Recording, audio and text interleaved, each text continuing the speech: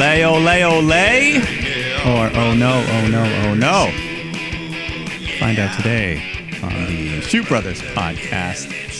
The only wrestling podcast hosted by myself, Mike the Shoot Shepherd, Cameron Canadian Osborne. Ole, Monsieur Shepherd. That's right. A little French. The big pay-per-view in Montreal this past weekend. Along with a SmackDown and then a Raw in Ottawa. The little Canadian tour going on. Everything else. We got Roadblock, Revolution, Wrestlemania. Everything's coming up fast.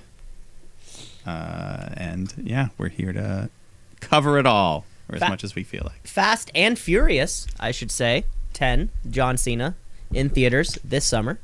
I just want to throw that out there. Any other wrestlers? No, I feel like wrestlers should almost exclusively start being in the Fast and Furious films at this point. Like, we need to throw in Batista. Who else is really? I guess none of them are also really acting, really, per se. But I don't know. We'll get there eventually. Like you said, Mike, yeah, big week. How about we get right into the week? So like you said, we were doing a little Canadian tour, and of course Saturday we had the Chamber, but Friday there was a little bit of SmackDown. Okay, folks, it's Friday night. It's time for SmackDown Live. It used to be on Tuesday, but then I think it was on Friday before, though. No, wait, we used to film it on a Thursday and then release it. It's just SmackDown Live. I mean, at least the closing part of SmackDown, which was Sami Zayn coming out for the big homecoming. Got the old theme song back. The classic Worlds Apart. Fan-frickin-tastic. Yeah, so this was the end of SmackDown. The crowd just going wild, singing the song. Huge standing ovation. The chants. Taker levels, Mike. You've been saying this about Sami Zayn this whole time. This is Undertaker retirement ceremony. Or, sorry, Hall of Fame ceremony levels. I had my stopwatch out. It was almost 6 straight minutes of just letting the crowd breathe and roar. And so I think he was 1 minute away from Undertaker.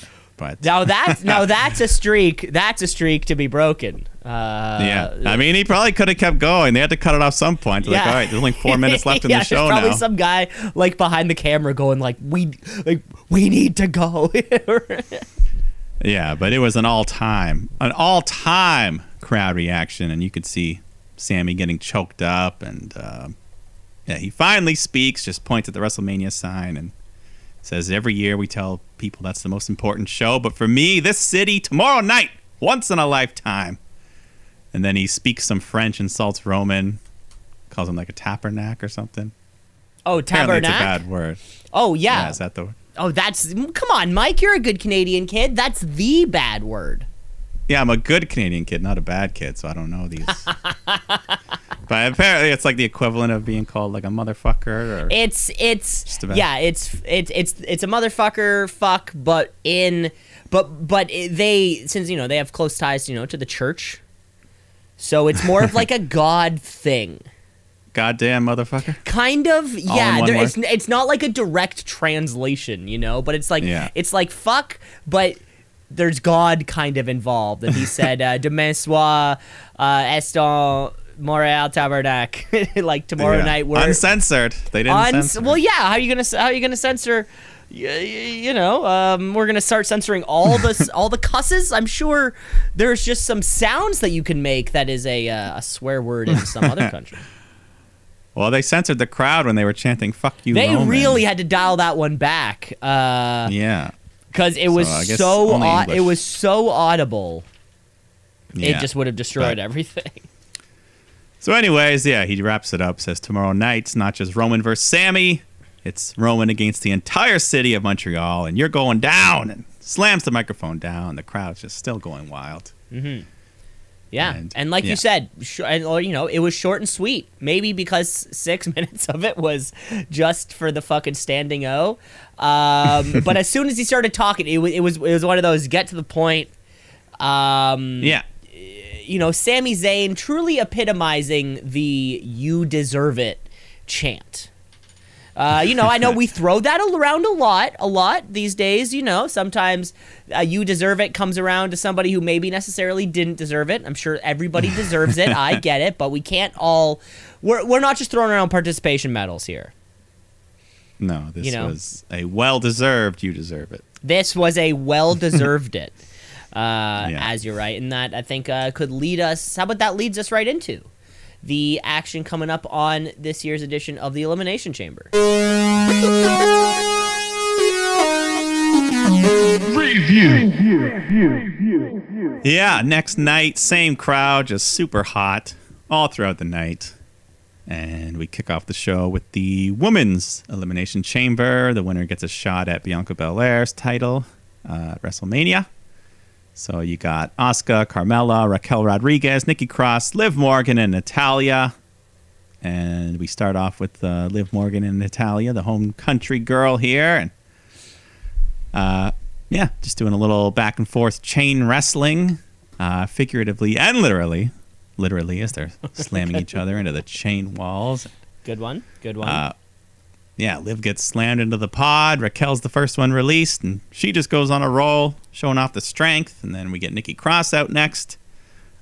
She makes an impact right away. She climbs to the top of one of the pods, hits a big crossbody, a Nikki crossbody, off the pod onto the three other women, and that got our first holy shit chant of the night. And our first off the pod early on too. Yeah, there's still people in the pod. There were still in pods. Up soon after that, Carmella comes out of her pod, and she spends some time just trying to get back in and hide. And Raquel picks up Nikki, slams her through one of the pods, breaking that bulletproof plexi plastic, whatever it is. Yeah, whatever. It's kind of like the stuff that you think would be around the Pope Mobile. Yeah, exactly. She gets slammed and then through the pod, and then Raquel brings her back into the ring and pins her, gets the 3 count, the elimination, but they were in a split screen, so they kind of only caught the end of it. They had to replay it, but Nikki Cross. And this happens sometimes in these when there's a lot going on. Like you'll see, I'm sure you'll inevitably see a big spot, 2 big spots in a War Games match, or sometimes an elimination during a Rumble, during like somebody else's entrance. It happens. Yeah, no, at least they got so many cameras that they just replay it right after. Mm-hmm. And then Liv Morgan has her big moment when Raquel's climbing up the rope. She's on the middle rope. Liv climbs to the top of the pod, hits a huge sunset flip off the top, slamming Raquel. Big pop for that. Yeah, big one. And we still have one more person, Asuka, the last participant. She comes out. The crowd's super hot for her. She just unleashes her fury. Natalya gets Liv in a sharpshooter, and then Asuka comes in, puts Liv in an armbar. So she's just double trapped here, and she can't even tap out. She passes out from the pain and is eliminated. And crowd was a little bummed. Liv had a nice showing in this match. Some big spots. You can't have your cake and eat it too. I think the crowd certainly. We're gonna have 2 people win the chamber. Come on. No. It's just nice to know that they care about Liv. Nice to know they care. Of course, we haven't stopped caring. No, she's a good talent. She's young. She'll have another shot at the belt. Yeah. Hopefully. I mean. Natalya gets Asuka in the sharpshooter. Carmella super kicks Natalya and pins her. So the Canadian is eliminated. And we're down to the final 3. Carmella and Asuka, they double team Raquel. They just hit a big flurry of kicks to the head, one after the other. And then they both pin her at the same time. So Raquel's eliminated, down to just Carmella and Asuka. Carmella super kicks Asuka, but she kicks out. And they have a nice little sequence of pinning reversals until Asuka finally gets Carmella in the armbar. Carmella submits. Asuka wins the chamber, gets the title shot at WrestleMania. It was fun to see, I guess, Carmella at the end. I think in my mind it was maybe those last 2, Asuka, Liv Morgan, Asuka, Raquel Rodriguez. Yeah, guys, no, because Kamaru, pretty much as soon as we were down to those last two, it was pretty. Like when you're watching. I'm sure you've seen like poker on television, and as each card comes out, like the percentage for that person, like the odds they're gonna win goes up. Literally, as soon as Natalya was eliminated, the odds just went to like 100% Asuka. Yeah, she. And I think that was most of our picks to get the win here. She's been real hot, that fresh new look with the face paint. So and I'd say good pick too, even insofar that these are a performer on Monday Night Raw, not one of the SmackDown performers who would then have to cross brands, and then that's when it starts getting messy. because Rhea Ripley's already doing that. Rhea Ripley's already coming across, so now gets hairy. Yeah. No, I think everything worked out for the best. It was a fun match. Yeah. Next up on the card, though. Oh, sorry, go. Yeah, no, that's exactly it. Next match, Bobby Lashley versus Brock Lesnar. Just fast-paced. Right off the bat, Lashley hits a spear. Brock kicks out. Bobby hits a second spear. Goes for the Hurt Lock, but Brock counters into an F5. Lashley kicks out of that. Lesnar hits a second F5. Bobby kicks out again. He goes for a third F5. But this time Bobby counters, hits his third spear, and then gets Lesnar in the Hurt Lock. So Brock is trapped, nowhere to go. He resorts to kicking Lashley in the balls, which causes the DQ. And all of this under 5 minutes. This whole thing was done. Yeah, 4 and a bit. Is this Brock Bobby 3? Yeah, this was part 3. So now technically Lashley is up 2-1, but obviously not a very definitive ending, the one that people would want. So I don't know. We might get round 4. Ding ding. Well, of course, and after raged up Lesnar takes out Lashley, takes out the ref, F5 onto the commentary table, this kind of stuff. Classic, classic. Angry Beast. Angry Beast. Now, am I crazy? And maybe I missed this on a show, but I can't remember. Was the winner of this match to take on Bray Wyatt? So that was one thing on SmackDown. Bray Wyatt, I thought so. Yeah. I mean, it wasn't definitive. He was just like, whoever wins between you two, I'm coming for you. So kind of out of nowhere. It seems weird. It's not only out of nowhere, but it's like, okay, so do you want Bray to take on Lesnar, or you want Lesnar to do something else? So Bray to take on Bobby, but how does Bobby win without without Brock eating a pin? Yeah, the whole thing was, I don't know, kind of weird. Because they have nothing to do with each other right now. They're on separate shows, and I don't know. Maybe that's just one of those things that we'll forget it, and it'll. I don't know, because it looks like. Yeah, you're right. The way this ended, a forgotten booking decision. Yeah, because with the way this ended, it seems like they're gonna go for it again, maybe with a stip. I don't know. Some kind of last man standing cage type of thing. Yeah.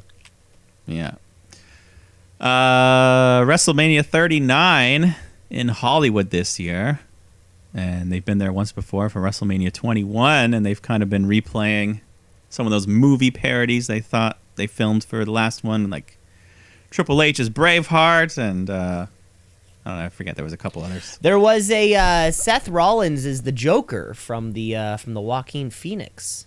Yeah, well, that's. I thought that one was pretty good. He's a sinister guy already. That Seth Rollins. Yeah, it was kind of good. They had the famous staircase scene, and he was dancing down to his theme song, and he's already kind of doing that anyways. And yeah, he had the face paint, the suit, just as the Joker, and then at the bottom of the stairs, Becky Lynch shows up, and she's mostly Becky. She's wearing all black, but she does the gravelly Batman voice. And, it just says she's got to get back to the man cave. So makes sense. Yeah, that was fun. Yeah, I'm sure we'll see some more film parodies. Looking forward to a couple more, yeah. Some good ones, you know? Yeah, that'll be fun. Our next match, we got Judgment Day featuring Finn Balor and Rhea Ripley taking on Edge and Beth Phoenix. So, of course, huge pop for the Canadian Edge. And, yeah, just super hot. I mean, this crowd was hot for everything all night long. And one of the all-time great crowds here. Wow, And you think? I think so. And, I mean, even the heat for Dominic in this match. He wasn't even in the match. And multiple fuck you Dominic chants throughout the match, throughout the night. This fuck you blank was a very popular thing on this night. Well, it's easy, it's to the point, and both Anglophones and Francophones, that's where they come together, right? in the wild, yeah, they may, come at heads, but here in a wrestling arena, you're putting your differences aside. Yeah, exactly. And, Dominic, he would end up getting involved in the match, causing some trouble. He knocks Beth Phoenix off the top turnbuckle at one point. So Edge chases Dominic. He runs to the back. The crowd starts singing the na-na-na-na, hey, goodbye. But Dominic comes right back pretty quick. And more fuck you Dominic chants. And honestly, I think Dominic was the second biggest heel of the night after Roman Reigns. Might have been. It's just any excuse to talk shit about like a kid. I think, right? It's kind of like an approach, because you can't just go up to a kid in public and start saying "fuck you" to that kid, but you can say it to Dominic. Like, it's okay. Yeah, exactly. And he would get involved again when the ref's not looking. He throws some brass knuckles into Rhea. She punches Edge in the head, puts Finn on top. The ref counts the pin, 1, 2, and then stops himself just mid-count. Because Beth, with the botch, was very late to break up this pin and did not look good. Yeah, it was a very obvious. I think the call of a good. The officials are out there just as much as the wrestlers are. They are just as integral. The whole thing doesn't work with all the pieces coming together. A good ref, he's gonna see. I mean, who knows? This is this referee of the year potential, right? Knowing what's supposed to happen, knowing that somebody is late, and kind of taking that botch, of having to stop yourself. Yeah, didn't look good. No. I mean, there was a time when Vince told the refs, if the shoulder's not up, you count the 3. The wrestlers will have to figure it out, but oh, really? Not tonight, so. I like that. I do like that kind of, if the door's locked and you're not on the inside, you're not staying here. Yeah. I don't know. It was unfortunate. Kind of spoiled the ending a bit, but we continue. Finn and Edge are both on the top rope. Beth and Rhea run in, hit a double power bomb onto the two men, and then Beth hits a glam slam to Rhea on the floor, takes her out. So now Finn is all alone. Edge hits a spear, and then him and Beth hit FTR's finisher, the Shatter Machine, and that gives Edge and Beth the win. In a big one, a little an ode to friends and potential impending free agents. Yeah, I saw Dax Harwood tweeting about it after. He's like, "Wow, that was cool and nice that they actually called it the Shatter Machine, the name that I came up with." So, I mean, that's the name of it. You see a Styles clash, it's a Styles clash. I mean, they call it the Big Rig in AEW, so they didn't care about the Shatter Machine. That's a good point. Take that, Excalibur. Well, yeah. But that being said, I guarantee nobody on the WWE commentary team knows any finisher on the AEW roster short of possibly the One-Winged Angel. Yeah. That's also I think that's also probably has something to do with it. And the Shatter Machine's a better name anyways, I think. Big Rig. Yeah, Big Rig sounds like the Good Brothers should be doing it, Yeah, it's like, yeah, exactly. But anyways, the match was fun other than that one little botch. But what you gonna do? Yeah, oh well. Can't do everything. Nope. So let's move on to the men's Elimination Chamber for the U.S. title. You got the champion Austin Theory, Montez Ford, Bronson Reed, Damian Priest, and Johnny Gargano and Seth Rollins. So we start with Seth and Johnny, and this whole match was pretty awesome for Gargano. You know, after a nice long appearance in the Rumble, he had a good showing here. He's on a bit of a roll now. Yeah, and back from injury, healthy, presumably. Yeah, the crowd was loving him, and I mean, of course, they were loving Rollins as well, singing his theme song a bunch throughout the match.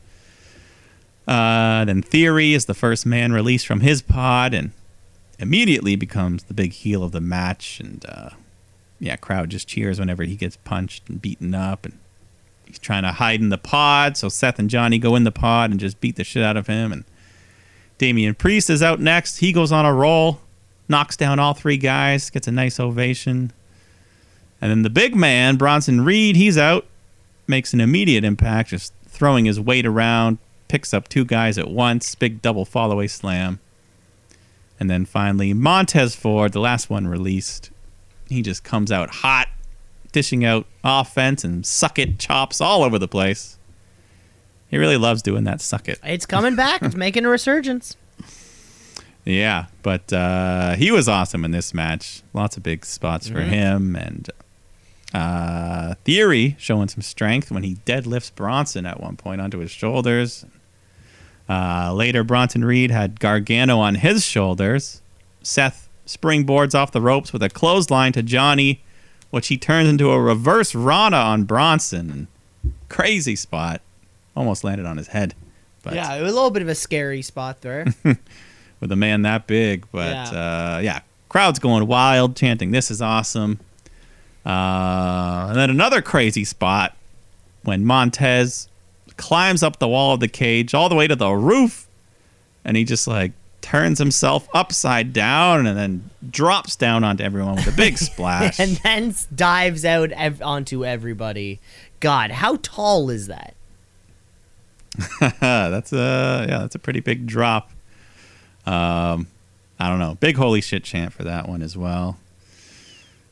And then at one point, everyone just starts teaming up against Bronson, and we get a super kick, we get a double super kick, a triple super kick. Gargano hits the one final beat. Seth hits the curb stomp, and then Ford hits from the heavens. So this massive combo, too much for any man. And, of course, that eliminates Bronson. Yeah, first gone. Yeah. And then we got another one of the na goodbye sing-alongs. The crowd was loving that as well. You know, it's like these soccer hooligans. Maybe that's what it is, right? Yeah, it was fun.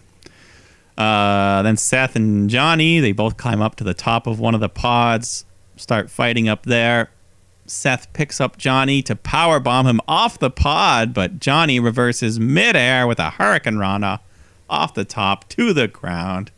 Just crazy stuff there. I don't know. It's early in the year. That's a spot of the year contender, maybe. That Hurricane Rana off the pod. Oh, write it down. Write it down.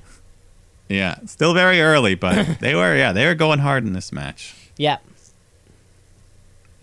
Johnny, he's got momentum. He hits the one final beat to Theory outside of the ring, and the crowd's chanting Johnny Wrestling. He goes for another final beat on Damian Priest, but Priest smacks him, picks up Gargano, hits the Razor's Edge, and that gets the 3 count.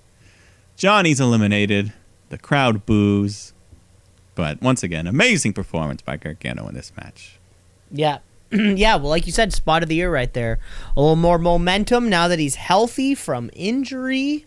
I think the future is looking bright for young or middle-aged Johnny Gargano. Yeah, I mean, hopefully they can ride this momentum and get him back to being the star he was in NXT. Cause we haven't really seen figure out a plan, see what he wants to do. What is the plan? Yeah. Seth picks up Damian into a powerbomb, and then Ford jumps off the top, hits the blockbuster powerbomb combo, one of the Street Profits moves. But that gets the job done, eliminates Priest. So we're down to the final 3. And not only was Ford doing suck it chops, he was doing some impressions of The Rock. he did a rock bottom, and then he tried to do the people's elbow at one point. Maybe this will be Ford's new thing, doing everybody else's thing. Playing all the hits. Playing all the hits, yeah. And then he goes for From the Heavens on Austin Theory, but Theory gets the knees up, and then Seth runs in, hits Ford with the curb stomp.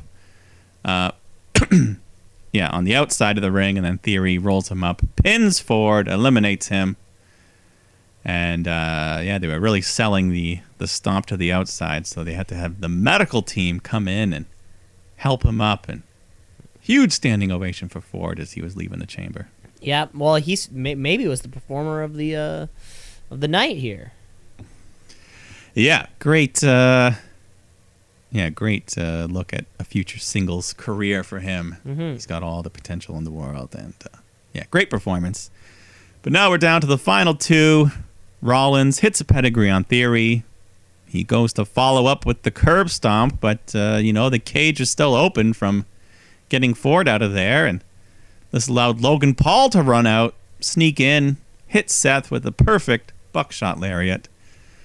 And then Austin Theory picks up Seth, hits the A-Town down, gets the 1-2-3. So Austin Theory wins the match, retains the belt. With a little bit of a greasy finish, you could say. Controversial finish, maybe. Yeah, lots of heat for Logan Paul. Crowd was not happy with him. Yeah, but obviously setting up the Rollins Paul WrestleMania angle, in a great match too. I think we did all of these things. Yeah, this was a lot of fun. This was an awesome chamber match. Yeah, everybody had a chance to shine. We set up the future. Austin Theory won, which was probably the right decision. Yeah. Pretty much everyone came out looking good.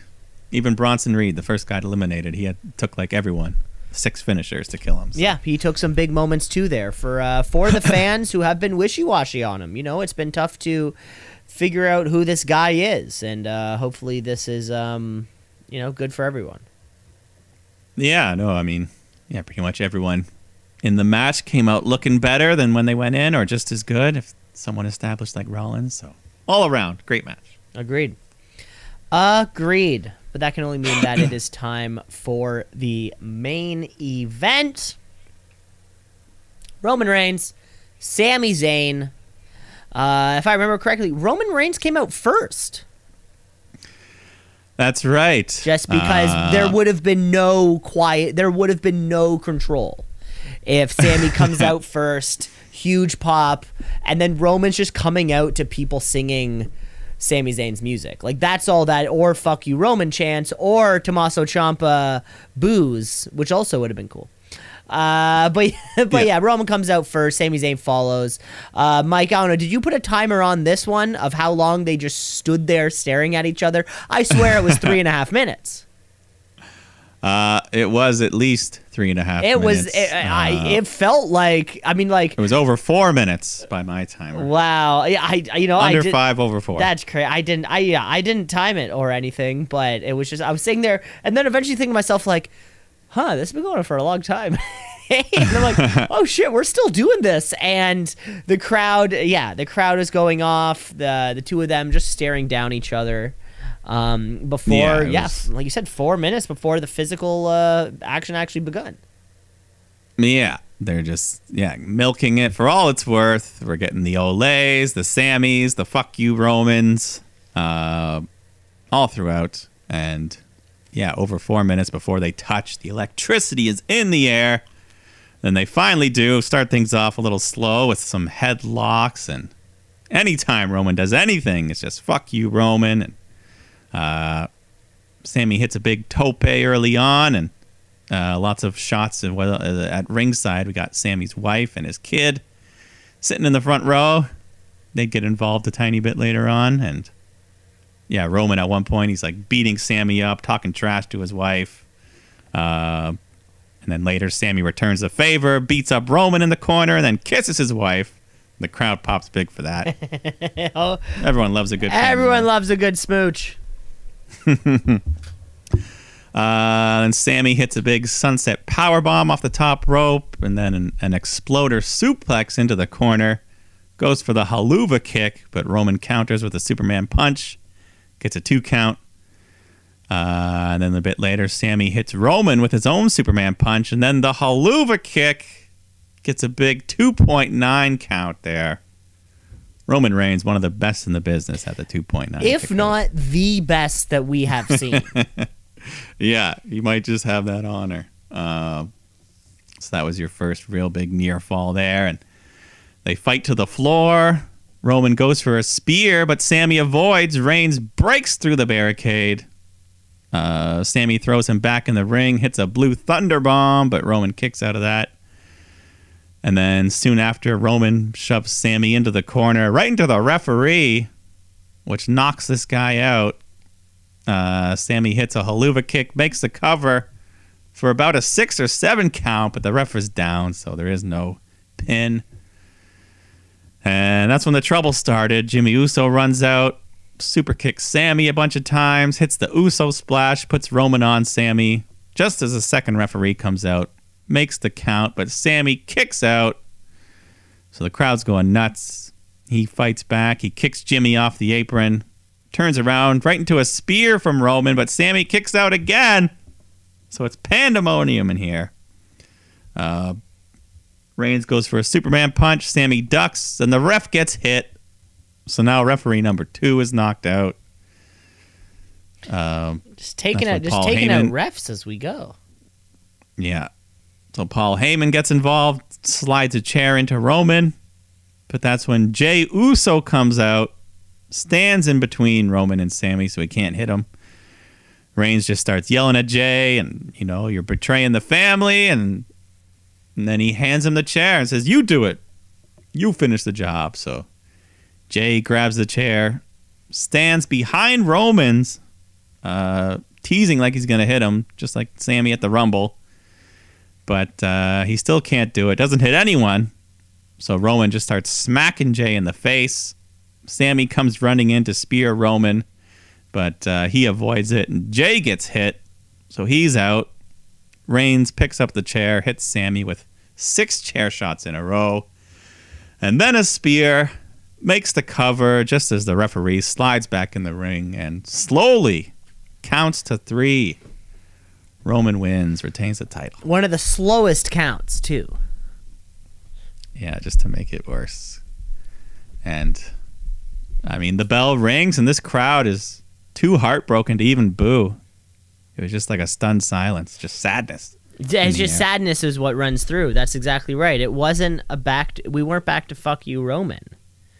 No, it was just, damn, how could they do it? It was just, imagine putting that much effort in all night and then... Yeah.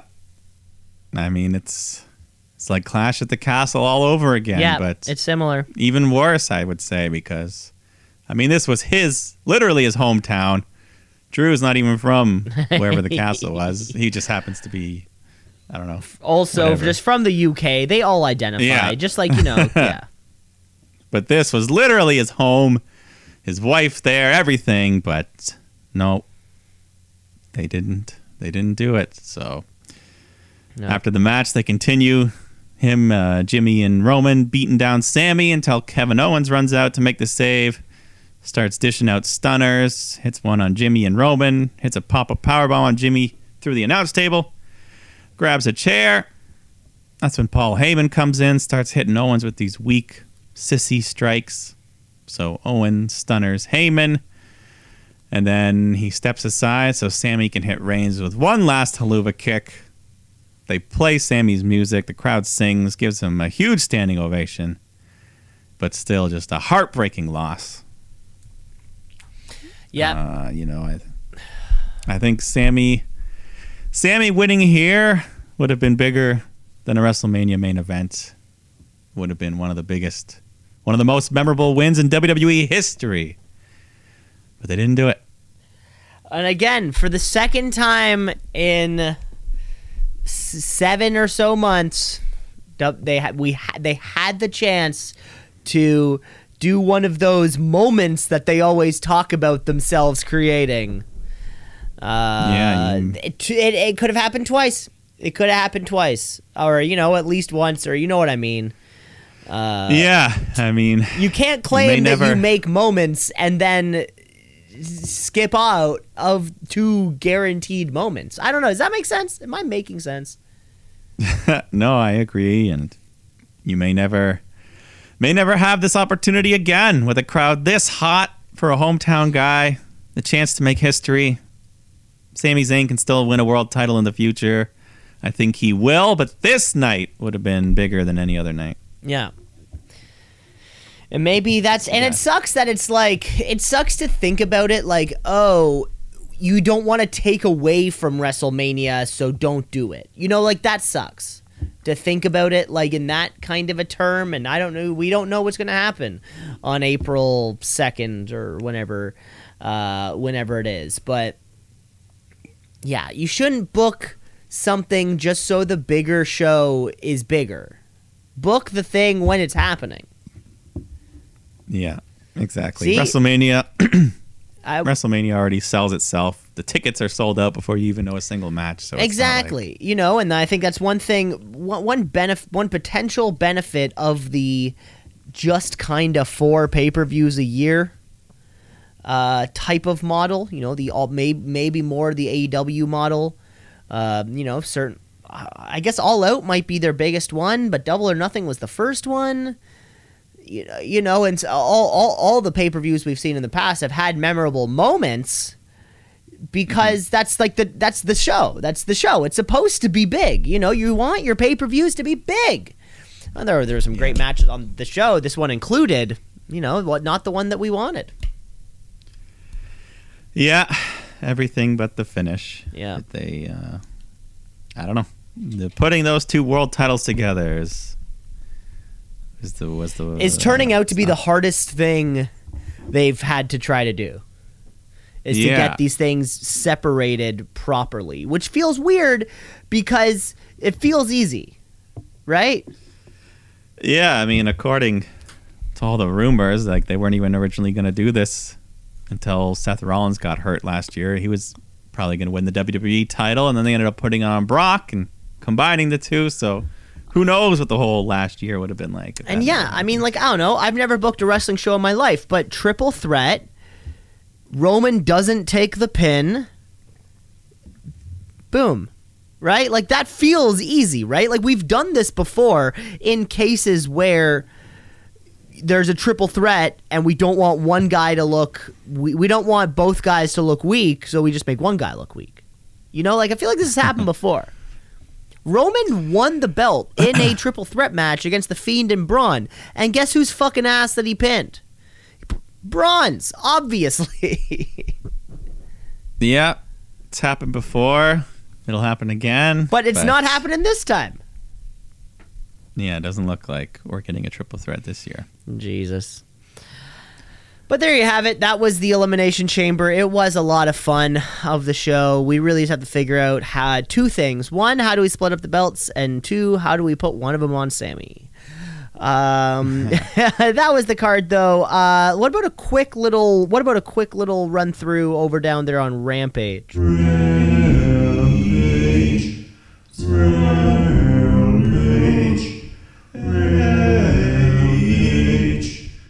I only caught the biggest match, or at least it was the first match of the night for that Trios Championship. The Elite taking on Top Flight, AR Fox again. They kind of challenged them to a rematch. And, it was fantastic. Yeah, they were doing this whole basketball theme where I guess the NBA All-Star Weekend. It was All-Star Weekend, exactly. Yeah, I don't know what their tie is to the NBA, but... They're on TNT. Oh, yeah, that's right. Yeah. But I guess my favorite part was the beginning of the match. They even had a jump ball where the referee threw up the ball. To figure it out? One thing that we do well here on AEW, we are great at intermingling the theme of the night into what we're doing. Whether it, when it was Game of Thrones, it was Game of Thrones. When it's this, it's this. It's, gotta give them kudos for that. Yeah. So they were doing spots with the ball, some tope dunks and dribbling, and Anyway, lots of fast-paced action. Eventually, Kenny hits the V trigger, and the One-Winged Angel gets the win. Then afterwards, the lights shut out. House of Black appear and then disappear. So it looks like they're calling out the Elite. And later on, at some point, probably on Dynamite, they announced that we will get that Trios title match at Revolution. With Fantastic. March 5th. Really looking forward to that one. Yeah, that should be a lot of fun. I think everybody is. Any other highlights from this year's show? For you? I mean, the rest of the matches are pretty normal stuff. I guess it's worth saying the main event, Dustin Rhodes versus Swerve Strickland, ended in a disqualification, a very rare occurrence in AEW. Mm-hmm. Maybe like the third one ever. I don't know. Oh, you think so? Weird that they would do it in the main event. Seems like it's not their style, but yeah, I don't know. It's worth noting. But that is interesting. I would love to know the stats on the amount of DQs that have occurred. Yeah, and then they go to put Dustin's head through a cinder block, but Keith Lee makes his return to make the save. So he's back. I saw him, and he was looking a little different, grayer in the hair. Maybe he hasn't been using Just for Men recently. Let it. Au natural, baby. Give it to us, Keith Lee. Yeah, but that was pretty much all the major moments from Rampage. All the major moments. Let's cruise on through live in the nation's capital. How about a little Monday Night Raw? Let's get raw.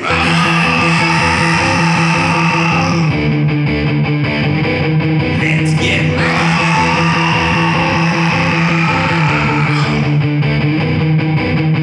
Live Raw opening. You know, we get that recap of the Chamber. Sami Zayn coming out to that huge ovation.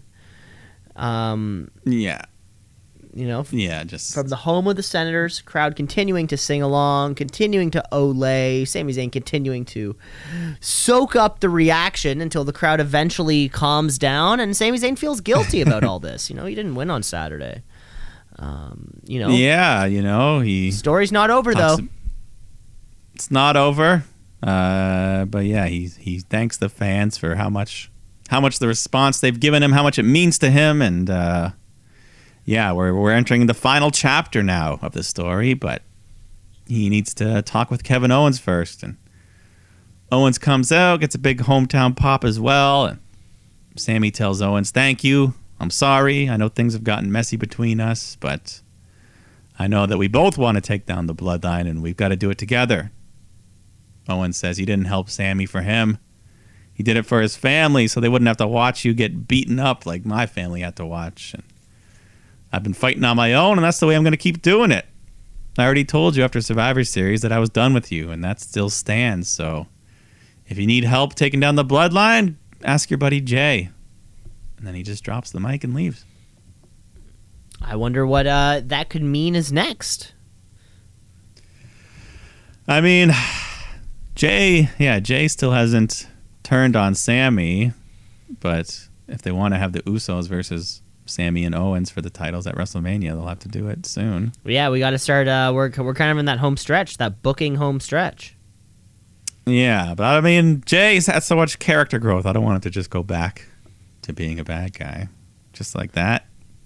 So I don't know. I don't know what they're gonna do with this. Yeah, it's gonna be. You got to be careful the way they do it. Yeah. Then during the commercial, the picture-in-picture, Baron Corbin runs out, starts beating up Sammy, and grabs a mic, insults him and the Canadian fans. So we get an impromptu match, Sammy versus Corbin, and you can see Sammy still just covered in marks and bruises from the match on Saturday, but he's still got the fight in him. They go back and forth. Corbin hits a deep six. Sammy kicks out, hits the haluva kick, gets the win. As he should. Little throwaway match there with Baron Corbin. You know, just give it to him. Yeah, just something to at least give the crowd a win. Yeah, I guess. Yeah, and Sammy. Yeah. And Sammy. Byron Saxton sits down for an interview with Rhea Ripley and Dominic. Talk about the Judgment Day's loss to Edge and Beth. Rhea just says that's in the past. I'm focused on WrestleMania now. So they talk about the upcoming title match against Charlotte. And yeah, she just vows to walk out of Mania the new champ. Maybe she should. She sure as hell is here more often than Charlotte is. Well, then she'll have to go to SmackDown, though. Good point. But I don't know. Yeah, I think if you're going to move one, you got to move the whole Judgment Day. I'm not ready to split them up yet. Yeah, maybe, not quite yet. Or, yeah. Dolph Ziggler takes on Mustafa Ali. These two have kind of been quietly feuding for a little while now, and match was fine. Ziggler goes for a famouser. Ali blocks it with a handstand and then catches Ziggler in a crucifix pin, holds him down, gets a 3 count. So a much needed win for Mustafa Ali. Yeah, I have no clue where he is logistically. I mean, Ziggler is who the hell knows. He was just born to be a pro wrestler. I have no clue where Mustafa Ali ever is at any point in time. Is he up? Is he down? Is he jobbed? Is he winning? Yeah, he's kind of still on the bottom, but at least he got a win here. At least something. Yeah. Then Cody Rhodes comes out for a promo. He gets a big pop, and the Cody chants. Not on the Sami Zayn level, but still a good ovation. Yep. But before he can even speak, Paul Heyman shows up on the screen, sporting a neck brace, and Cody tells him to come out here in person. He says he can't after being assaulted on Saturday and subject to the miserable Canadian healthcare system. And just cuts a promo telling Cody you can't beat Roman, and even if you do somehow win, what's your life going to be like? Carrying the titles, being on the road hundreds of days of the year, all the events he'll have to do. And, like your brother Dustin said, when your father Dusty was on the road, he was never home. And even when he was home, he was never really home. So is that the life you want for your wife and child? And you willing to make the sacrifice? So Cody just says, Roman, don't send Heyman to see me anymore. You are, without a doubt, the greatest Universal Champion in history, but it doesn't change a damn thing. I have to finish the story. I beat you at WrestleMania. And throws the mic down. But like you said there, not as big of a reaction as Sammy. I wonder, once we return to the States, how this whole reaction thing is going to play out. Yeah, I don't know. I think people are going to keep cheering Cody, but Sammy's still going to be more over than him. So now we have somebody less. Our main event is going to be less over than whatever the hell else happens. You see what I'm saying here? See what I'm saying about these moments we keep talking about? Yeah, that's the way it goes. I mean, that's happened many other years as well. Yeah, I guess it happens. I don't know. Yeah, but after that, you got Asuka taking on Nikki Cross. Nikki hits a nice inverted DDT on the apron, puts up a pretty good fight. But then Asuka hits her own DDT off the middle rope, and Nikki hits a Michinoku driver, but then Asuka gets Nikki in the armbar, gets the submission win. And then afterwards, Bianca gets in the ring for a little face-to-face with her upcoming opponent. They both point at the WrestleMania sign, but then Asuka opens her mouth, and the blue liquid just pours out, creeping out Bianca. It's so creepy. She's never watched Monday Night Raw before, clearly. Because Asuka's been doing this for a solid 2.5 years, right? I mean, she's been spraying it at people, but the whole just like dribbling just letting it drip. Oh, yeah. Bianca can't quite, suspend her disbelief. She's like, I can picture you spitting it out, but gently letting it fall out of your mouth? Yeah, it's creepy. That's creepy. After that, you got The Miz taking on Seth Rollins, and yeah, of course, the crowd loving Rollins, singing the song the whole match, and him and Miz going back and forth.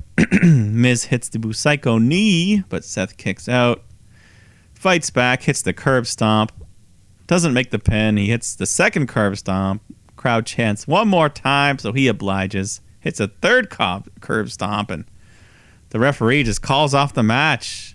Miz can't even stand, so Seth wins due to referee stoppage. Which, yeah, I guess that happens, right? A quick. Yeah, it's fine. It's for the safety of the performer. Yeah, because so that's not like a DQ. Would that count as a win? Yeah, that's a win for Seth. Yeah, it's still a win, but it's not like I guess, is it a pinfall? It's like a TKO. TKO. Okay, that's what I was thinking of. Yeah, referee stoppage, TKO. Right. Yeah, just like in the UFC, they do that. The ref just jumps in sometimes, and the guy's still. He's still. Anyways. Yeah, good point. Then we got an episode of Ding Dong Hello, everyone's favorite talk show. Bailey hosting her guests, Damage Control members, Dakota Kai, Io Sky, and yeah, they're all just putting each other over.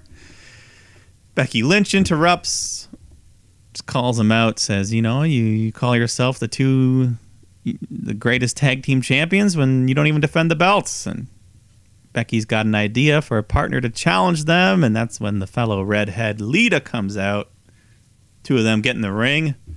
And they enter through the ding-dong door, which was nice. And just talk some trash. Bailey ends up accepting a title match on Dakota's and Io's behalf. And we'll get that next week. Big tag title match. Big one. Finally, some action on these tag championships. Yeah. I mean, I don't know. I could even see a short little reign for Becky and Lita. Get her one last title before she's fully retired. Oh yeah, leading up like from now to Mania, maybe. Yeah, maybe have like a multi-person thing at Mania so they can lose it. I don't know, but we'll see. See what happens next week. Yeah. Good point. Then we got Chad Gable taking on Bronson Reed. Gable hangs in there for a bit. You got Otis at ringside, who ends up getting distracted by Maxine Dupree. Coming out, giving him her business card, still trying to recruit him to Maximum Male Models. And while all this is going on, Gable starts yelling at them, and Bronson takes advantage, slams Gable, hits the tsunami, gets the win. See, it sure seems as though Otis might be creeping into joining the Maximum Male Models. Yeah, I think he's definitely looks interested in. Yeah, definitely seems interested. I think also this is the type of gimmick that it needs to be comedy. And fucking Mace and the other guy, Mansoor, like they weren't doing it as comedy. They were doing it as serious. This is a comedy gimmick. Yeah, and Otis can kind of be their ringleader. He's got the most credibility of the three of them. He's a Money in the Bank champion. Exactly. Yeah. So, yeah, I don't know. Could be good. Could be good for all of them. Mm-hmm. See what happens. But the main then event had Elias in the ring. Oh, sorry, Elias. Yeah. Yeah, quick Elias segment. He gives a bit of advice to Rick Boogs, who was backstage taking notes. But then Bobby Lashley comes out, beats up Elias, grabs a microphone, cuts a promo on Lesnar for resorting to getting himself disqualified, and just says, "You disrespect me like that, I'm going to put you down." So it really seems like they're going to have that one more match. They really seem like they're pushing it now. Yeah. Even though at one point there was a backstage thing with MVP and Omos, and I think he issues a challenge for Lesnar to face Omos, but I don't think that's going to happen. No, that just seems bad, like, all over the place. Yeah. So hopefully not. But the main event, U.S. title match, Austin Theory defending against Edge. So, of course, super hot Canadian crowd for Edge, and lots of time for this one. Nearly 20 minutes. Good competitive bout, and yeah, Theory goes for his rolling drop kick. Edge catches him midair with a sit-out powerbomb, gets a big near fall. Theory goes for A-Town down. Edge counters into the Edgecution. Another big 2 count. And then Edge lines up for the spear when Finn Balor runs out, jumps on the apron, distracting Edge. He ends up kicking him in the face when the ref's not looking, which allows Theory to hit A-Town down, get the win, retain his title. And then right after, Balor jumps in, starts attacking Edge, hits the coup de grace multiple times. I think 3 times in a row there, the coup de grace. As the crowd erupted in boos. Yeah, they don't like seeing their guy lose. Of course not. Finn stands tall to end the show, and looks like we might get that rumored Finn Balor Edge Hell in a Cell match at WrestleMania. Maybe. I mean, they're the two with the unsquashed beef. Yeah, so looks like that's the direction. Right, yeah, sort of seems like it's the place we need to go. Nice to see. Great performance from Austin Theory all weekend, though, between now and Elimination Chamber. Curious to see what his WrestleMania plans are going to be. He's hot right now. Theory? Yeah. Well, they announced John Cena's going to be on Raw, I think, in 2 weeks, and they've kind of been teasing that, so I think we'll get a confrontation between those two and lead to a WrestleMania match. Yeah, maybe they'll be the guys to make it happen. Cena in an actual match this time, not just 3 minutes against fucking Undertaker. Keep the streak alive. That's all. That's the first half of the show, Mike. We should take a break. Yeah, we'll be back. Let's take a break. We'll come back. Of course, we got all the action NXT. Of course, we're going over to Dynamite, so you're going to want to stick around. Let's shoot, yeah, let's shoot, yeah, let's shoot, brother, yeah, let's shoot, yeah, let's shoot, yeah, let's shoot, brother, yeah. Back here with the second half of the show, folks. Thanks for sticking it out through that little break. We have more wrestling action to get into, of course, because the wrestling world never stops. Neither does this show. And let's get into a little world over on NXT. NXT, what does it mean? I don't know, but it's some good wrestling. So NXT, watch and see. Try to tap out a count out of 1, 2, 3. So Over at the Capitol Wrestling Center, we're doing a stand and deliver show. And now, is this also in Los Angeles, Mike? Do you know any of this information? I think so. I think it'll be probably like a Saturday afternoon in a smaller venue, but should be should be live. Oh, I'm seeing here we're at Crypto.com Arena, formerly known as the Staples Center. All right, So it's the full size thing. The Grammys are held there, Mike. The Grammys. Cool. Cool. I know. but this week's action kicks off with a match here. We have Ilya Dragunov taking on Trick Williams, who fought hard, but truly no match for the resilient Ilya Dragunov.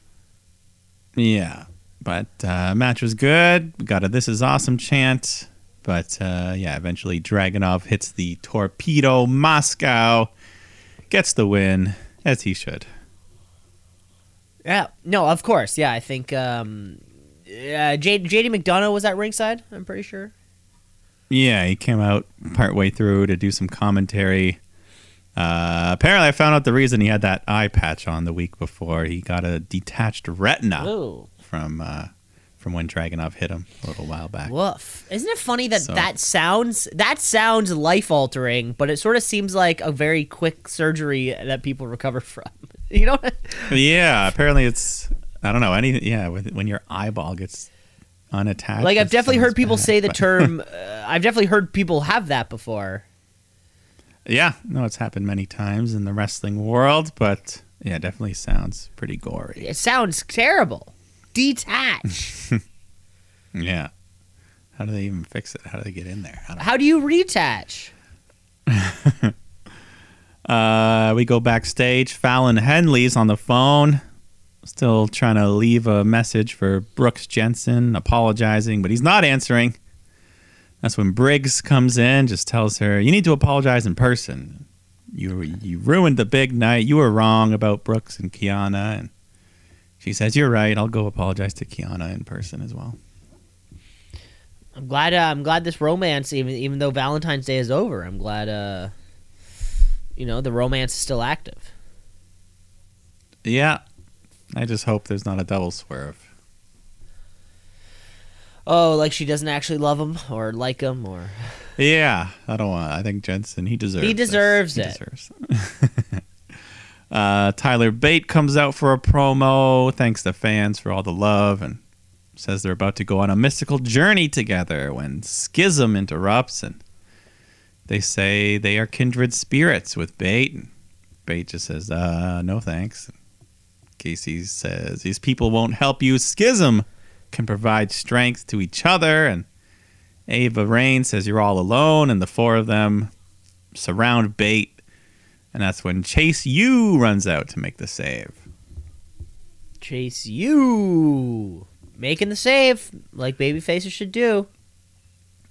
Yeah, and that leads us right into a tag match. So you got Chase U versus the Dyad, and once again the crowd just super hot for Chase University, and Andre Chase pulling out some high flying. He even hit a moonsault to the floor, which I'm not sure I've ever seen him do that.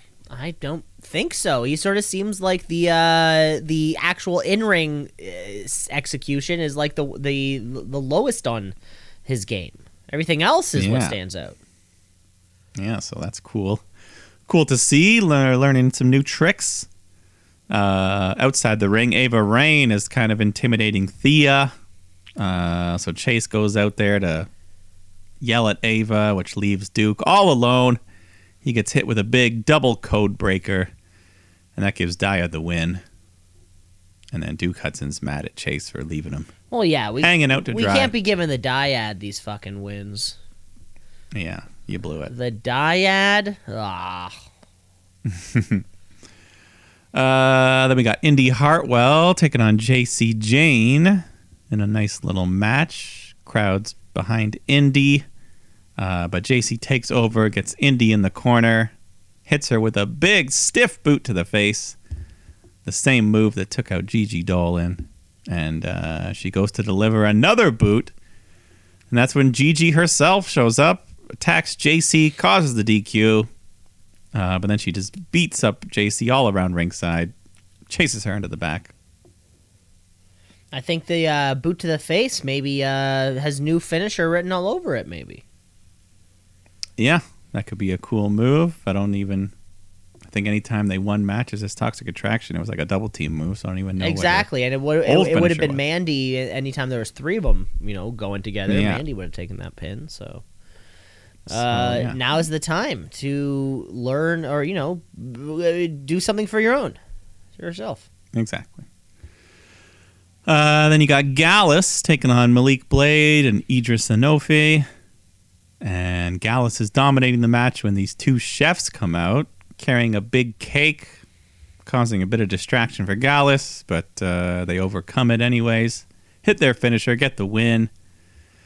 And then the chefs bring the cake into the ring, saying it's to celebrate the 2-year anniversary of them losing the NXT UK tag titles to Pretty Deadly. So they beat up the chefs, but then Pretty Deadly appear with chairs, attack Gallus from behind, slam them down onto the steel steps.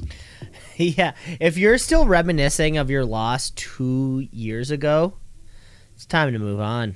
You got to move on, right? Yeah.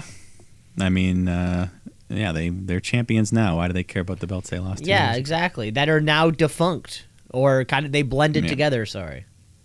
Yeah. Oh. Well. Von Wagner taking on Tony D'Angelo.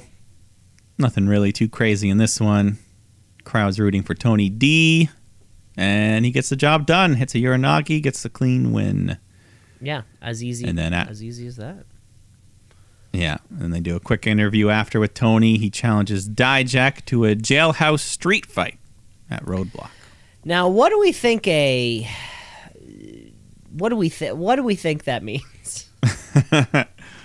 Well, I mean, we know what a street fight is. Yes. Does it take place in a jailhouse, or are there just jail-related items around the ring? Now, I'm picturing bars.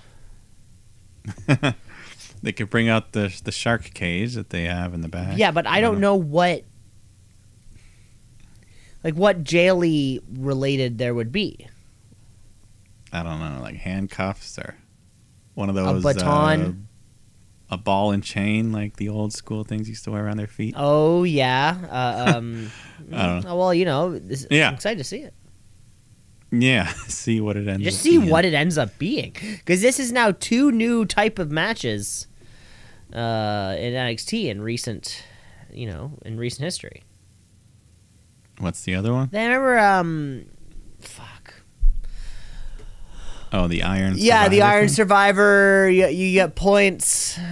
Yeah. Match. Yeah, this will probably be more what we expect of a regular street fight. Yep. But A little more who traditional. knows? Maybe there'll be a cop car. I don't know. Oh, someone gets taken away at the end by the cops. Maybe.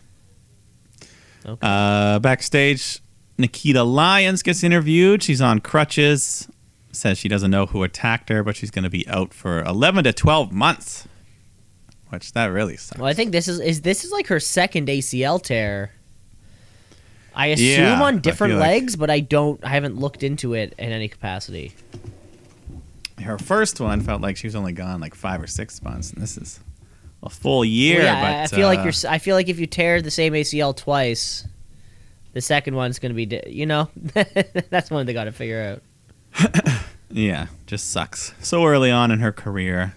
But then Tiffany Stratton walks up. It's like, why are you even wasting time talking to her? I'm right here. Nikita says, you're sus. Tiffany says, I wouldn't attack you. I don't need to waste my time on you. So Yeah, she's at right. least they can play up this whodunit angle for the next year until we find out. For the next year. I don't know. Maybe she'll be back in 6 months and they're just lying about the injury time. Who knows? Well, yeah, I feel like sometimes injuries are over exaggerated, right? But the Logan Paul one was fake. That was flat out fake. At least to the extent that they said. Yes, there's no way he tore his ACL, MCL, and meniscus and came back. When Nikita Lyons is going to take 12 months, especially for somebody who they probably want to be a big deal. Yeah. She not only will she be a year older, but the competition will be a year more experienced. Yeah, that's true. So, sucks. But what are you going to do? Yeah, it's going to be tough. It's going to be tough to really come back there. She's going to have a lot of work to do. Yeah. After that, you got Ivy Nile taking on Alba Fire. Then their 2 partners, Tatum and Isla Dawn, both at ringside. They both jump up on the apron at one point. Ivy accidentally knocks her partner Paxley off. Alba takes advantage, hits a big super kick, and then the fire bomb, and that gives Alba the win. Okay. Anything? Not much to the match, though. But where are these women on the Roxanne Perez type scale? Who I don't think we saw in the show, by the way. Not even in a backstage. They did like a little workout segment with her and Mako Satomura. Oh, okay. But yeah, no in-person thing. I don't know. I think these 2 are probably just going to focus on being tag teams, I guess. They both got partners. And where's Cora Jade always been? use. She seems like a next potential logical challenger, at least. Yeah, I mean, we need someone for Stand and Deliver, and it's probably got to be a heel. So, yeah, you'd think Cora Jade would be one of the top picks. You would think, yeah. I don't know what's been happening. It seemed like she was on a great trajectory and then dropped off the face of the earth. Yeah, I don't know if she's dealing with something as well or not, but hopefully we'll see her before or at Roadblock. I don't know. Mm-hmm. Yeah, before we're at. We follow up with Fallon Henley. She goes into Kiana James' office to apologize for ruining the date last week and admits she was wrong about everything. She just wants to get past this so they can defend their tag titles without any issues. Kiana accepts the apology, says jealousy is only human and it's okay to admit. Brooks and I, it's okay to admit it. Brooks and I were both spoken for. So, as long as you believe that I have Brooks's best interests at heart, we can move on. And they shake hands. Nothing like a strong handshake to move past it. Yeah, I mean, they're the tag champs. They got to be able to deal with it. Yeah, that is a good point. No more thinking about the past. Look, carrying yourself, being professionals. I agree. Yeah. So let's go to the main event for the NXT title. You got Bron Breakker defending against Jinder Mahal, the challenger nobody asked for. Right? Yeah, they booked this a little while ago. Yeah.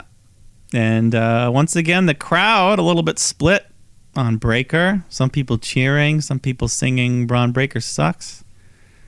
But, I mean, come on. You want to see Jinder win? I don't think so. Yeah, maybe the fans just want more out of their world champion. Yeah, I don't know. It only seems like this started like 2 or 3 weeks ago, but once it gets going, it catches on, and I don't know. Maybe they want to see something new with Bron. I'll see what the live crowd has to say. Yeah, that LA crowd, that'll be the real measuring stick. That'll be it'll really separate the kids from the adults, as it were. Yeah. So anyways, the match is going on. Indu's Cher on the outside, jump on the apron to interfere. That's when the Creed brothers come running out to take them out, and they all brawl to the back. Outside the ring, Jinder slams Bron into the steel steps multiple times. He's in control. He goes for the Colossus, but Breakker slips out, hits the spear, gets the win, retains his title. And then after the match, Carmelo Hayes comes out on the balcony to stare down at Bron, but then all of a sudden, the Peacock menu pops up, and I don't have Peacock, but we get the menu. Someone clicks on this stand and deliver icon, and then we cut to Grayson Waller with a remote control in his hand. He's in the production truck. Says, "I'm running the show now." Calls out Shawn Michaels for not letting him be on the episode, and so I'm just going to take over, and stand and deliver is going to be my show. Nobody can hold me back. So you want to talk about it, Sean? Let's do it at Roadblock on a special episode of the Grayson Waller Effect. It was a fun way. That was a fun little thing to end the show with, I thought. Yeah, it was unique. A little different. And we're going to get a rare live appearance from Shawn Michaels. But usually he's just in the back. Do we think we're getting a match? I don't know.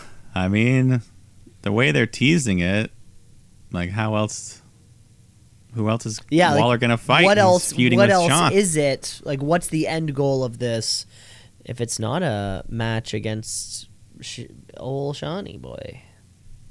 Yeah, which I'd be fine with to make up for that Saudi Arabia disaster, but who knows? Who knows if he wants to risk it again? Yeah, I mean, clearly, if this is what we're doing, he's clearly ready. Yeah, but I don't know. Unless he's got some surprise waiting. He's like, okay, you're going to face this guy. And then. Yeah, like that little kind of swerve or whatever. Yeah. But then again, who would that be? I don't know. We haven't seen Cameron Grimes in a long time, but. No, that would be a downgrade for him to come back. I know. They need someone. I don't know. Kenny Omega?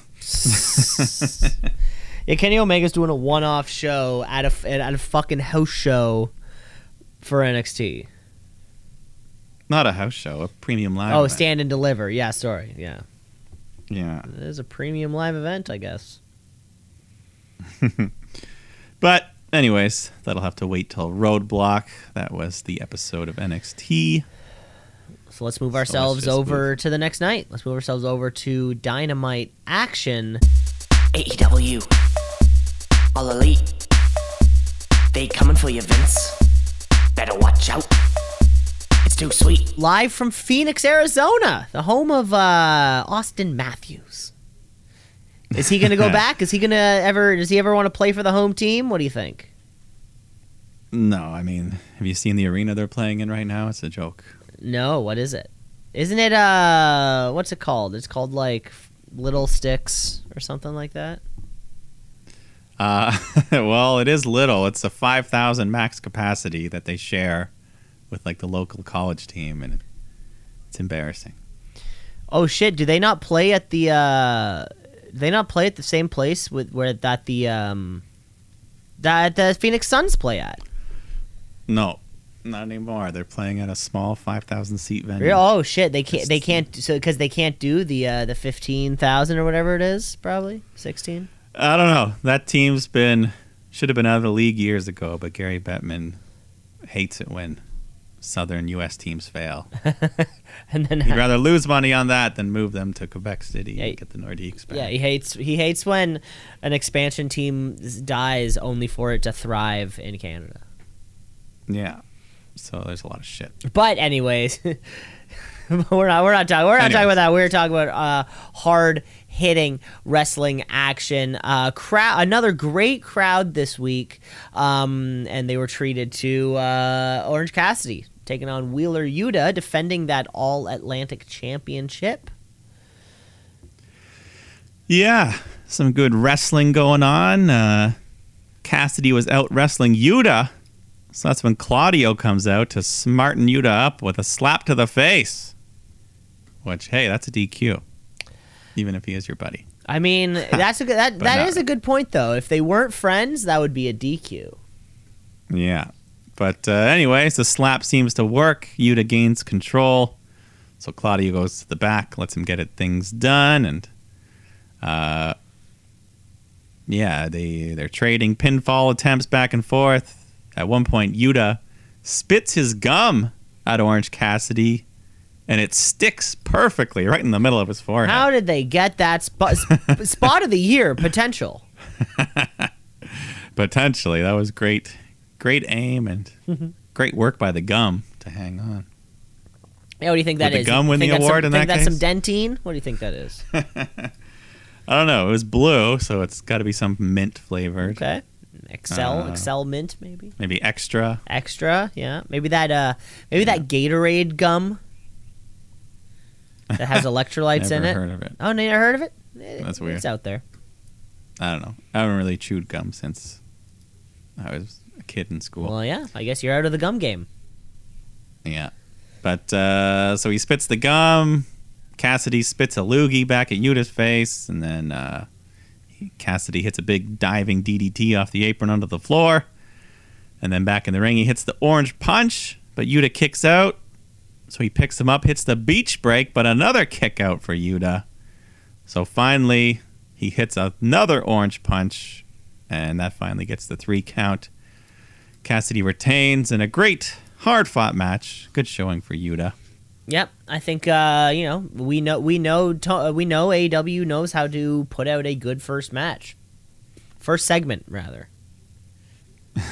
Yeah, and then afterwards, Cassidy offers a hug, but Claudio comes back out looking like an angry dad, and Yuta's like, "I gotta go," and he just leaves. No hug. Yeah, a little Blackpool Combat Club healing it up. Yeah, they've kind of been doing that the last little bit. Yeah, I think if your gimmick is I'm like pro wrestling, that's a heel gimmick.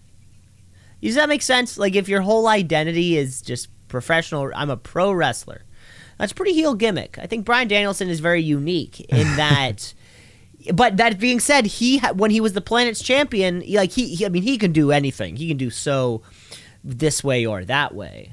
I think let's look at the books. Anybody who's they're like I'm a wrestler, heel.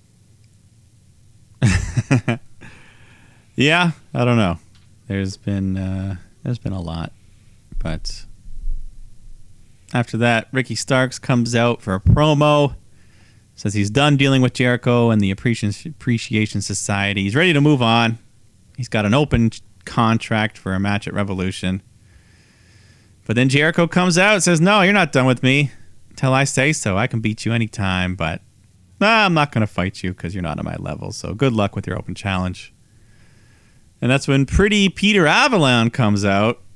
Looks like he wants to answer the challenge, but Jericho knocks him out, says, "No, that's not happening. I'm taking the open challenge. I'm going to sign the contract. I'm going to embarrass you." But they add the stip that Jericho agrees that the Appreciation Society will stay in the back during this rematch. That's good. Yep. Because keeps things if they're not involved, straight. if they're not involved, that's a if they're not involved, that's a higher rate of success for the opponent in any of these Jericho things. Yeah.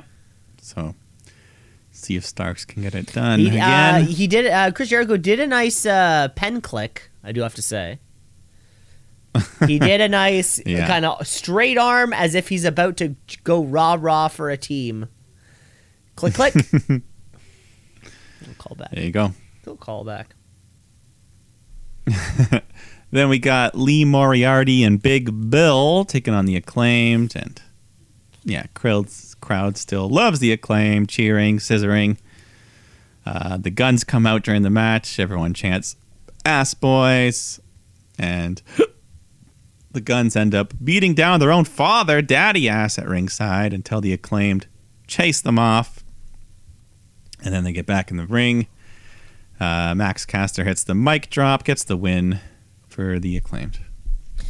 Mike, I don't know if you noticed the possibly the chant of the night for me. Fans chanting "Scissor Zona." Scissor Zona. Okay. I don't know if you caught that. Didn't make that up, but that's... Yeah, at least that's the way that I interpreted what it was. Arizona, Scissor Zona. That's funny. Yeah, it's great. It's great when the crowd makes it happen. Cool.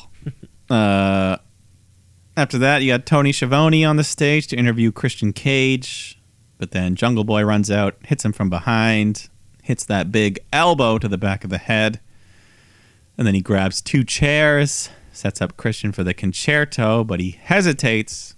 Does he really want to do it? Before he starts raising the chair, but that gave Christian enough time to recover, hit him with a low blow, and then he slams Jungle Boy's head into the chair, busting him open. Oh, well, it wouldn't be a show without a quick little bust open, right? Come on. We knew it was happening. And it won't be the last time on this show. It won't be the last. Then we had women's action. Saraya takes on Sky Blue. Tony Storm on the outside distracts Blue, which allows Saraya to dominate a lot of the match. But then Blue has a little comeback, gets a couple nice moves in, but again Tony gets involved, distracts her. Saraya applies the Scorpio crosslock. Awesome submission there, and Blue submits. And then afterwards, her and Tony grab the spray paint, but then Jamie Hayter, Britt Baker run out to chase them off. Yeah, the spray paint is the gimmick. We need one. Somebody here needs an actual gimmick. Somebody here, whether it's so between Britt Baker, Jamie Hayter, Sky Blue, probably Tony Storm, Saraya, Jade Cargill. Like, what's the gimmick? I feel like the gimmick is I'm a bad bitch, right? That's what, Cargill's gimmick? I feel like that's kind of all the gimmicks. I mean, Britt Baker's a doctor. Okay, she's a doctor, Britt Baker, but it's like it's just like a straight up like I'm better than you. I'm the best. I built this place kind of thing. And then Saraya's I'm better than you. I built women's wrestling kind of thing. And then Tony Storm's is I held down the chair. Like, we need a thing. Whose thing? Chase U is a thing. Give me a thing. Yeah. I need something that I can grab onto. Something I can't be emotionally invested in somebody who just thinks they're better than somebody else. I mean, a lot of people are just don't have a thing. No, I know, but these are all of. I'm just saying, all these are our performers, all at the top of the division.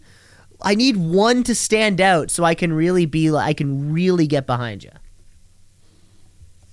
Okay, I don't know which.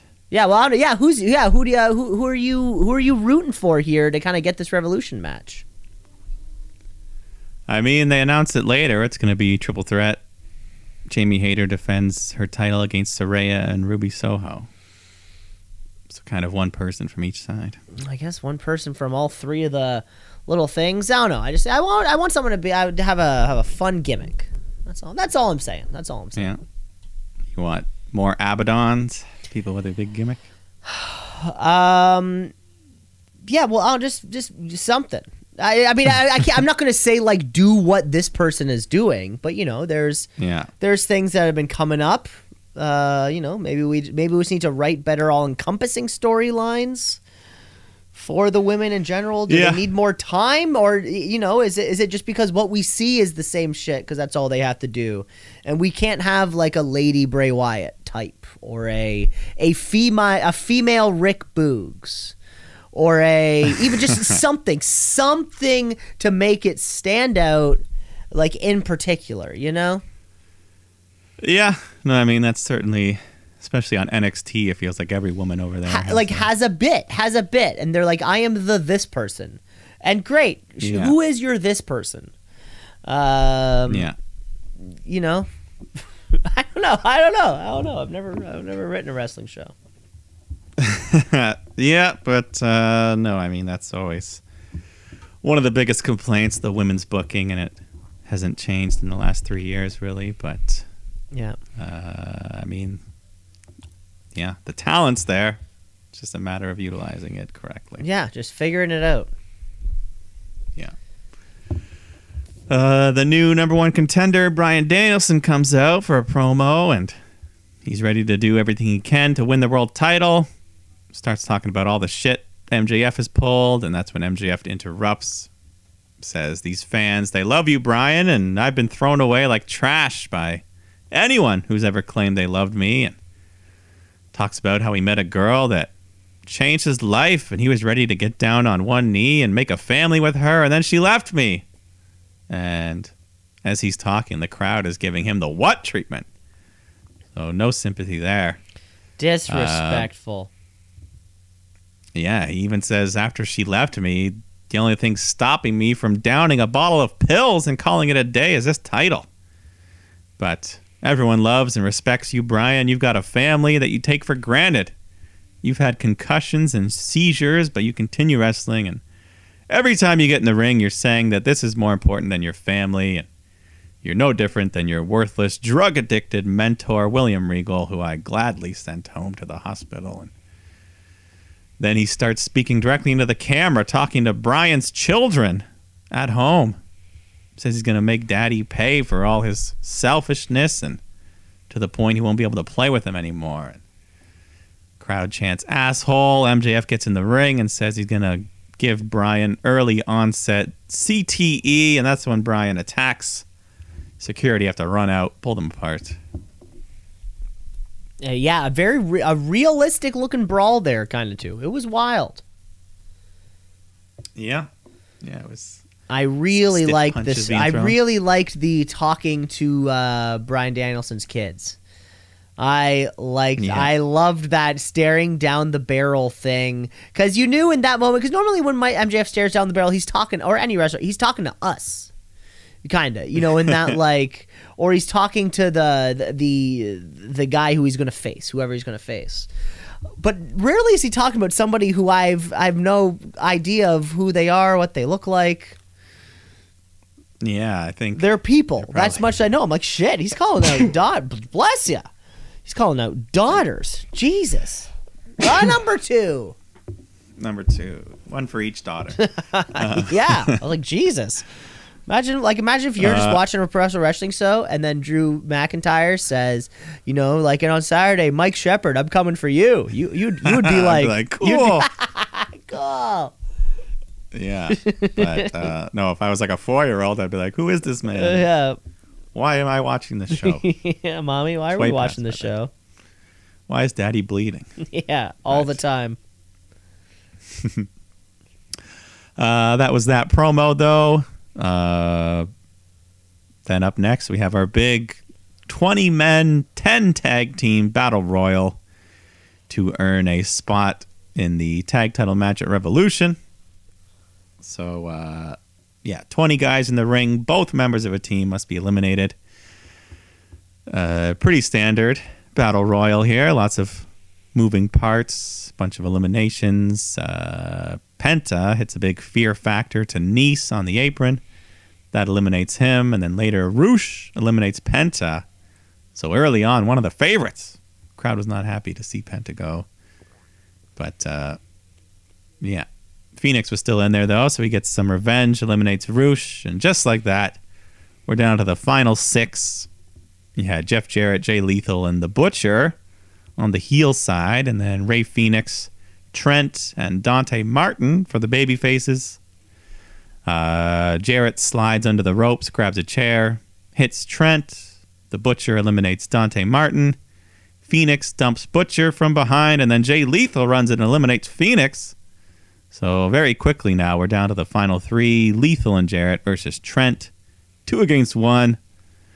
Trent manages to get them both out on the apron, drop kicks them, and as they're about to fall back to the floor, Satnam Singh on the outside just reaches his hands out, pushes them back on the apron. So they get back in the ring. They throw Trent over the ropes, and then they turn around, start strutting, not realizing that Trent's hanging on. Orange Cassidy lifts him up on his shoulders, puts him back in the ring. But that's when Sanjay Dutt jumps in, grabs Trent by the legs. Lethal runs at him, but he gets tossed to the floor. So Trent's in the final 2.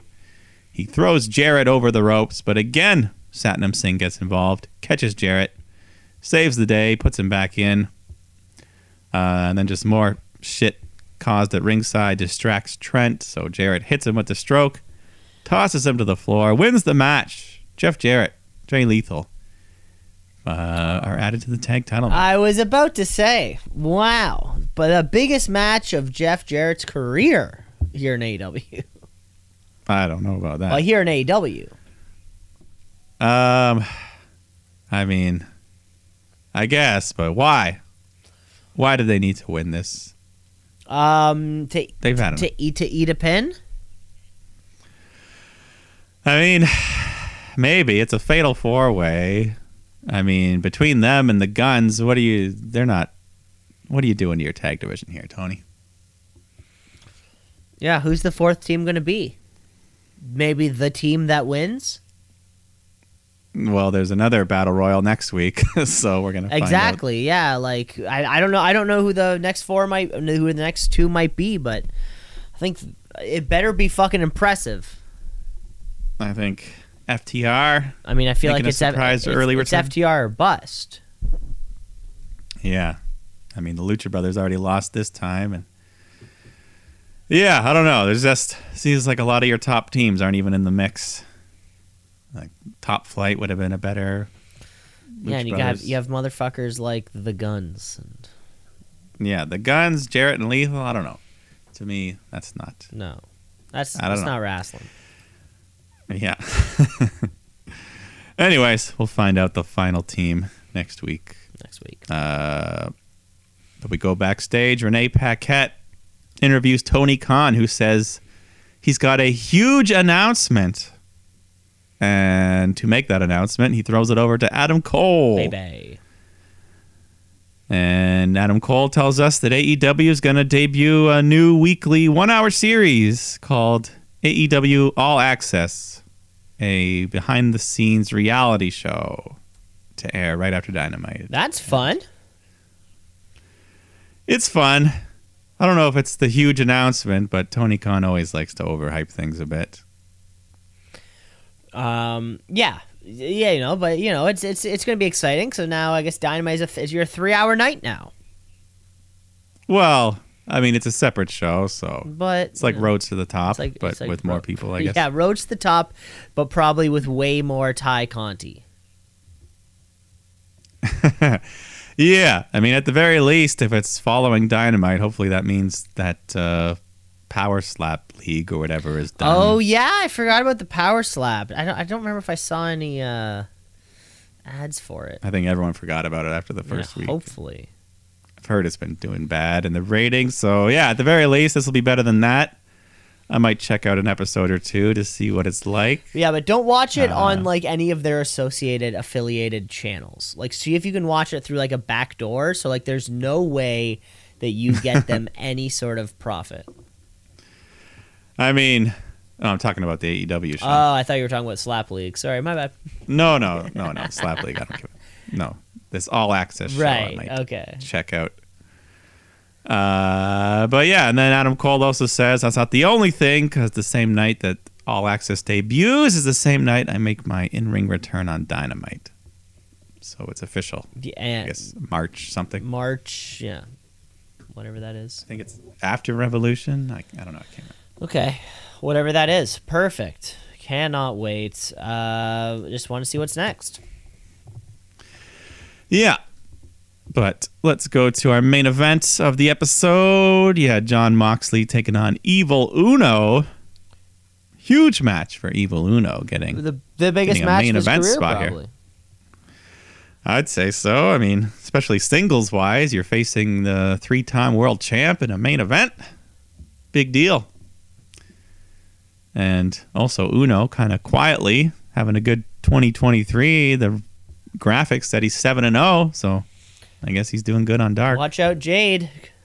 He's coming for you. So Uno, he comes out swinging. Him and Mox having a big slugfest. And crowd was pretty hot for Uno. Showing him lots of love. And, it's just a shame how far the Dark Order has fallen apart after, being one of the most over factions on the whole show for a while there. Yeah. Now there's like 3 guys. Now it's pretty much just 3 of them, and they don't really do much. Yeah. And, Moxley, he sees the crowds cheering Uno, so he starts healing it up a bit, sticking up the finger. He starts tearing open Uno's mask at one point, getting big boos from the crowd.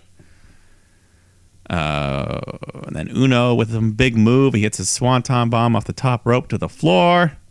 Crowd's chanting, "Let's go, Uno." I don't know if we've heard that chant before. That's pretty cool. Well, I for mean, him. maybe we have, but, we wouldn't know because he's on Dark. Yeah, maybe on Dark. Yeah. Then Moxley slams Uno, slams him head first into the steel steps. And, every Moxley match has to have blood. So Uno comes up bleeding. I mean, his mask covers a lot of it, but this blood was pretty good, just dripping out. Yeah, when you can see all it around under it. the mask, that's how you know it was pretty good.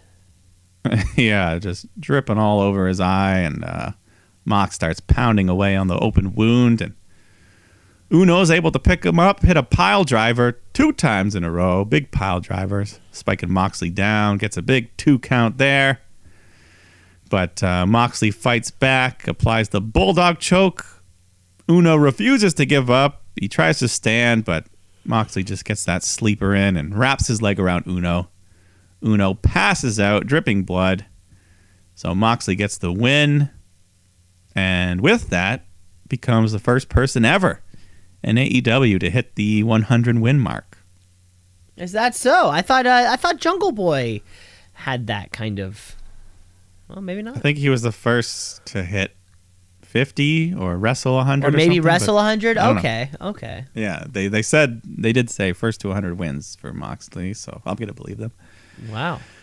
But Moxley continuing to act like a heel. He doesn't release the hold after the match is over. So Silver and Reynolds come running out to attack, and then Claudio and Yuta run out to fight with them. And then finally the Hangman, Adam Page, runs out, pounds away on Moxley, pulls out a little strip of barbed wire, wraps it around his hand, nails Moxley in the head with it. So, of course, Moxley once again with the blade job. Now blood's everywhere. Yeah, I'm just like, come on, man. Every single week now, it loses its luster when you bleed every single week. Yeah, I get you. I For get me. you.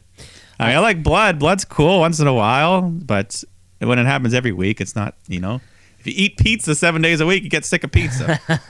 I agree. As much as we all love pizza. I agree. It's a little too much. I guess they clearly got the green light to do it, and now they're like, great, let's only do it. And I mean, like, this is leading to a Texas death match between Moxley and Page, and he's going to bleed there, so Yeah, they're both going to just it be. would mean more. They're both going to be if he hadn't shriveled bled up for- little pieces because they've lost so much Yeah. blood. Like, if you only saw blood once every month or two, it would mean a lot more. That's all. That's all I'm trying to say. I agree, Mike. I have to Yeah. agree. I mean, I appreciate the effort that you're willing to mutilate yourself. Certainly for more than I entertainment, could but- do. That's for sure. But, yeah, so anyway, the show ends. Page beats down Moxley, goes for the buckshot lariat, but Moxley rolls out the ring, covered in blood. But Hangman gets the upper The hand. ring's covered in blood too. Yeah.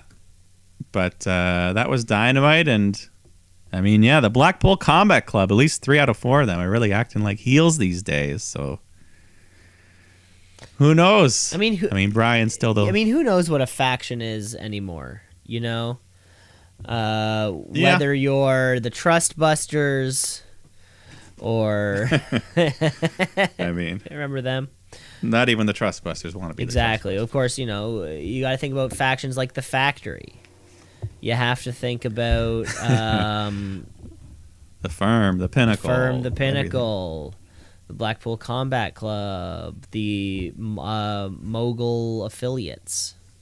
I'm seeing. Yeah, the multiple family offices. Exactly. Every iteration.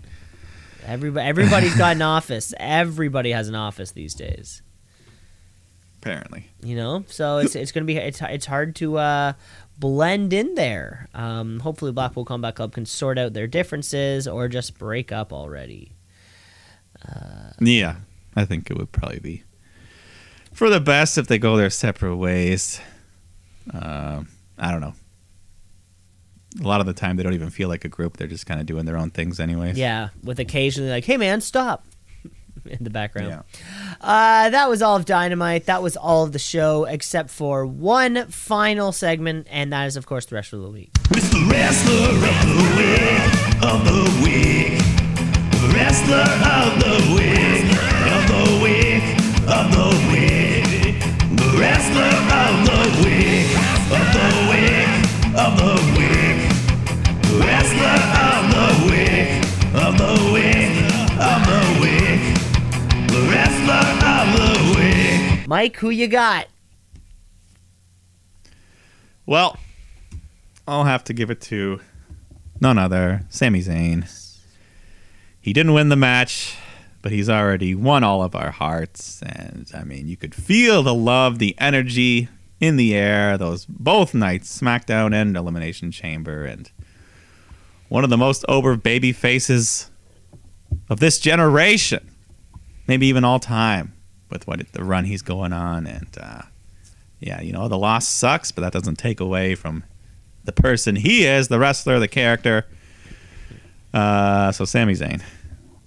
All time, Mike. Like you said it right there. You know, like we'll be telling our children about this very 10-month period of our lives. You're right. Unanimous. Sami Zayn. All you just provided all the necessary reasons. The stare down, the swearing on television, the 6-minute, the near Taker level intro applauses. Yeah. Wow. This is once in a lifetime, folks. It's once in a lifetime. I hope you're enjoying it. Sure as hell hope Yeah. so. Yeah. That's all the time But that we have for the week. We'll be back next week. Of course, all the fun action Revolution. I guess we're still... Is Revolution? No, it's not this weekend. It's the following weekend. Yes. yeah, 1 week from Sunday.